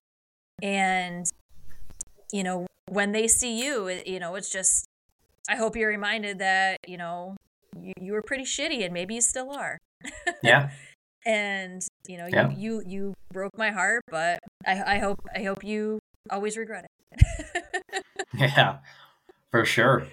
But that's just a great pick. Lot more explicit and scathing from Alanis Morissette. Yeah, she's another one. I love that response she had to that. That's perfect. Especially because then, and I get, a lot of people are going to ask those questions when big artists like that write those very personal kind of, those types of songs. But it's just, there's no point to even say who those things are about, right? Because like you said, it takes it away from the artist. It makes it about somebody else. And a song may be about somebody else, but it's for that artist to decide that.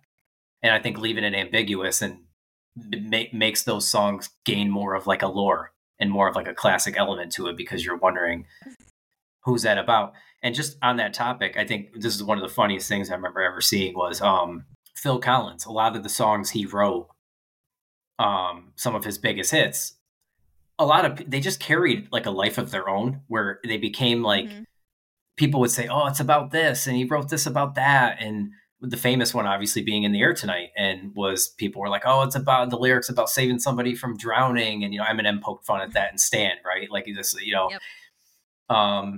saving somebody from drowning, he saw it, and these things, these theories that people craft up about these songs. And there was a time where Phil Collins went on one of the Tonight shows. I can't remember which one, whether it was Kimmel or Fallon or one of those, and they asked him, and they said, a lot of these songs seem very specific, and they're like, I don't want to pry too much, but are these like about this types of thing? And Phil Collins, without even like breaking a sweat, he just goes, yeah, I'm paraphrasing. He basically says, he goes, no, not really. I basically just went through a bad divorce or two, and that anger from that, I just decided to make these songs, which was honestly, if I believe it because he was saying it, but even if that were him just being funny and trolling, it makes it even funnier. Because if those songs were really about something, he's like, you know what? I'm not going to tell you. And then if that is true, then he's basically going, I'm sure, yeah, you can say whatever they want about them, but they're about me being bitter for my divorces, and I just made these songs up, which to me is absolutely hysterical.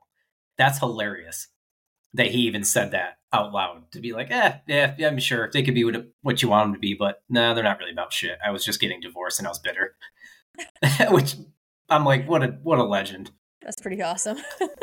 Yeah. Just with this song too, it just, it gives that, it's like a great female empowerment song. Mm-hmm. I feel like just like, taking it back, even after you're hurt. Everything about this song's amazing. And I don't know if you listen to Weird Al ever, Scott, or what your opinions are of Weird Al, but he has this song called Alternative Polka, and he samples this song in that. And it's just like, it makes me like that song even more just because he samples this song in it. But, I usually don't dip into parody albums. I'm not into parody artists. Although he is funny. Yeah, and just Alanis, I feel like, has had inspiration because for other women who have come out as time who are like iconic women in music. Beyonce has done samples for Alanis. Britney Spears, I think, did this song once. Taylor Swift was calling Alanis out on stage with her to do this song. Like, she just is somebody who led a lot of female empowerment, and you see it still coming over in time, even though a lot of Taylor Swift fans probably don't know who Alanis is, but that's okay. I mean, honestly, too, you say Beyonce, I could have put the whole Lemonade album on this. I mean, her creating that whole album because Jay-Z fucked up is, yeah. I wouldn't put them as breakup songs because obviously they're the biggest power couple in the world. They're happily still married with 3 kids, but that whole album, I mean, is woman scorned, and saying, like, enough is enough. Like, I don't need you. Like, it's brutal. I guess, yeah. I haven't watched the show Bridgerton yet. But I guess in season 2, there's like a string version of You Ought to Know that plays in the background in that show. So that's funny. Yeah. That's a funny musical cue in a period piece. Yeah. So what do you think? You got any honorables, like some extra special ones you want to shout out? Yeah. So, I did have about 5 others that were really hard to not put on my list, but Scott, I didn't want to cheat this time, so I was doing very well with my 10. You should be very proud of me. Yep. But Aaliyah's song "I Refuse" I think is a great one, and it's another one of those female empowerment of not taking back something that's toxic. Selena Gomez "Lose You to Love Me" is a great one about sometimes you have to get out of a relationship in order to find that self-love in yourself too, because a lot of people stay in relationship because they need that love that they aren't giving themselves. So I think that's something I respect a lot, being able to step back and realize you need to focus on loving yourself first a little bit more. Yep. And then Dua Lipa's song IDGAF is also a great I don't one. give a fuck. Yeah, that's a great, solid. Yep. Yeah. So that one hit there. I think, what was the other one? See, I have to flip pages because I had just a long ass list. The other one was Patrick Swayze, She's Like the Wind, that he sings for Dirty Dancing, and that's a funny pick. Yeah, no, and like it's not entirely like a breakup, but it's singing about somebody you got with that you're just like, yeah, like we're just in 2 different worlds, girl, but you're blowing through my life and I love you, but I know you're gonna be gone. Is what it is. How about you, Scott? Yeah. So one of the ones that was really hard to leave off, because even though I think I had 1 or 2 that were maybe, I guess you could consider like hip hop R&B influenced. I really wanted to put Miss Jackson, Outcast Miss Jackson, just because again, Yeah, it's a good that song. song was a song that Andre really wrote his more, kind of endearing side of his verse about Erica Badu's mother, when his relationship when he split from Erica Badu, and it just kind of had a funny kind of true to life story where they split and then they made this album and they made this song, but then Big Boy, obviously the other legendary half of Outkast, his verse is more the aggressive side that Andre didn't say, which was basically, you can go on and get the hell on you and your mama, and which is just one of the funniest lines. But that's why they work so well. They kind of Andre had his more like personal, heartfelt version, and where he kind of wished maybe he could have done better. But so that was when I kind of had a hard time leaving off, because I mean that's an excellent song. Gave Your Love Away by Majid Jordan, just because I love Majid Jordan and they're one of the best R&B groups out. One that kind of had the world in a chokehold for like 2 years was Gautier, Somebody That I Used to Know. And then my guy just disappeared. And granted, he's still doing stuff, but yeah, there you go. Serves You Right to Suffer. Did you ever see the meme of him in like the driver rear view window where it's like, you didn't have to cut me off? That used to crack me up so much. The meme, the memes for him were incredible. John Lee Hooker's blues song, Serves You Right to Suffer. Kind of a funny, bitter. I love those kind of petty, bitter, old-timey songs. Lauryn Hill's X Factor was incredible. Yes, thank you. You just made me think of that. I love Miseducation, Lauryn Hill album. Yeah. One of my favorite albums. X Factor is, again, true to her relationship. Or I think break up with Wyclef. Mm-hmm. Diminishing returns on this guy as a person these days, but Kanye's 808 and Heartbreak album at the time was like the OG sad boy breakup whole album of sad songs. And speaking of our guy doing the Super Bowl, Usher's Burn, Off Confessions, which was again about his breakup with Chili from TLC. So they're so, I mean, we could have made like a top 50. Natalie Imbruglia's Torn. Yep. Oh, got to give a shout out to the 80s hair bands. Vocalists. Every Separate Ways. Separate Ways by Journey. Ways. Yep. I mean, geez, that's, yeah. Oh, the other one I do have to shout out because I love it and it's one of my favorite songs ever. Is I Wish It Would Rain by The Temptations. Oh, yeah. I haven't heard that song in a minute. Excellent. I don't want to say I wanted to have like multiple, but I was kind of trying to have a little bit of eclecticness, but also the ones I've listened to the most. And although I've listened to that a ton, when I kind of wanted to go that direction, I had to go Marvin Gaye. Oh, and then one of the most recent ones. One of the most recent ones is Enough for You, Olivia Rodrigo. Oh, I don't know if I've heard that one yet. One of the young, bright, up and coming stars of her generation. I like her. Yeah, I like her. I don't know if I've heard that song yet though. Nancy Sinatra's These Boots Are Made for Walking is a great breakup song. Even though it's not like really about breaking up, it's about just like letting you know that eventually I'm gonna be strutting it on out of here.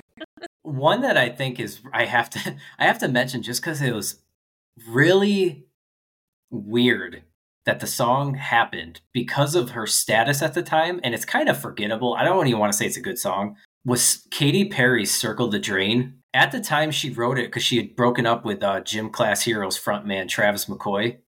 Mm. And this was when she was not megastar Katy Perry, but she was Katy Perry. She was, she had some hits. She was like the girl. She was out there, gonna be the next big star. And she had this kind of low level, forgotten about song on her album, which was written and produced by Tricky Stewart and The Dream, who were like, The Dream's one of like my favorite artists, and they're, incredible if you look up their work. And they wrote this, and it's about Travis being basically a piece of shit and being like wanting to do more drugs than be in a relationship and being lazy and whatever else. And knowing what you know now of Katy Perry and going back and listening to that at the time, even though she had this kind of fiery spirit, it wasn't as explicit. But this song, Circle the Drain, where she's talking about this guy being like a drug deadbeat and then also saying you're a fucking joke in a pop song, was wild. Was kind of just a weird snapshot where you listen, knowing what you know now, and you go back and listen to that, you're like, wow, Katy Perry made that song? Like, jeez. it was just weird, just a weird moment, you know. But that's when it's real too. It's that mix of Yeah. emotions. Breakups bring out every emotion in a person. Is Eminem's Kim count? Oof. I mean, yeah, but woof. I feel like if I could have D'Angelo's soap opera double homicide breakup song, Eminem's Kim might have to be mentioned. Yeah, one of the more theatrical, darker versions. Yeah. So yeah, there's our top 10 breakup songs. You want to run yours down, or you want me to run mine down? Yeah. So my 10 was "Crying" by Aerosmith. My 9 was "Don't Speak" by No Doubt. Number 8 was "Picture" by Sheryl Crow and Kid Rock. Number 7 was "Dancing on My Own" by Robin. Number 6 was "Fuck It, I Miss You" by Winnetka Bowling League and Demi Lovato. My number 5 was "It Must Have Been Love" by Roxette. Number 4, "King of Wishful Thinking" by Go West. Number 3, "Blow Me One Last Kiss" by Pink.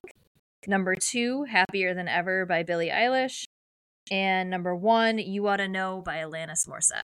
Nice. All right, my number 10 was "I Hope That You're Okay" by Babyface. Number 9 was "Wicked" by Nisha. Number 8 was "Call It My Name" by The Weeknd. Number 7 was "Somebody Else" by the 1975. Number 6, "Back to Black," Amy Winehouse. Number 5, "Show Me Love" by Laura Mvula. Number 4, "Don't Turn the Lights On," Chromeo. Number 3 was "Shit Damn Motherfucker" by D'Angelo. Number 2 was "I Met a Little Girl" by Marvin Gaye. And number 1, "Caught Out There" by Khalees. There it is. For all the sad boys and girls. There it is. Well, for our next episode, Scott, we're taking a little bit of a turn. Yep, we're getting back to love, rom-coms, right? Yeah. Top 10 rom-coms coming up. That'll be fun. All right, so if you want to follow us on Instagram, we are Ranked the Podcast on Instagram, and you can listen to this podcast basically anywhere you get your podcasts. Awesome. This is Ranked. Right. Thanks, Scott. Thank you.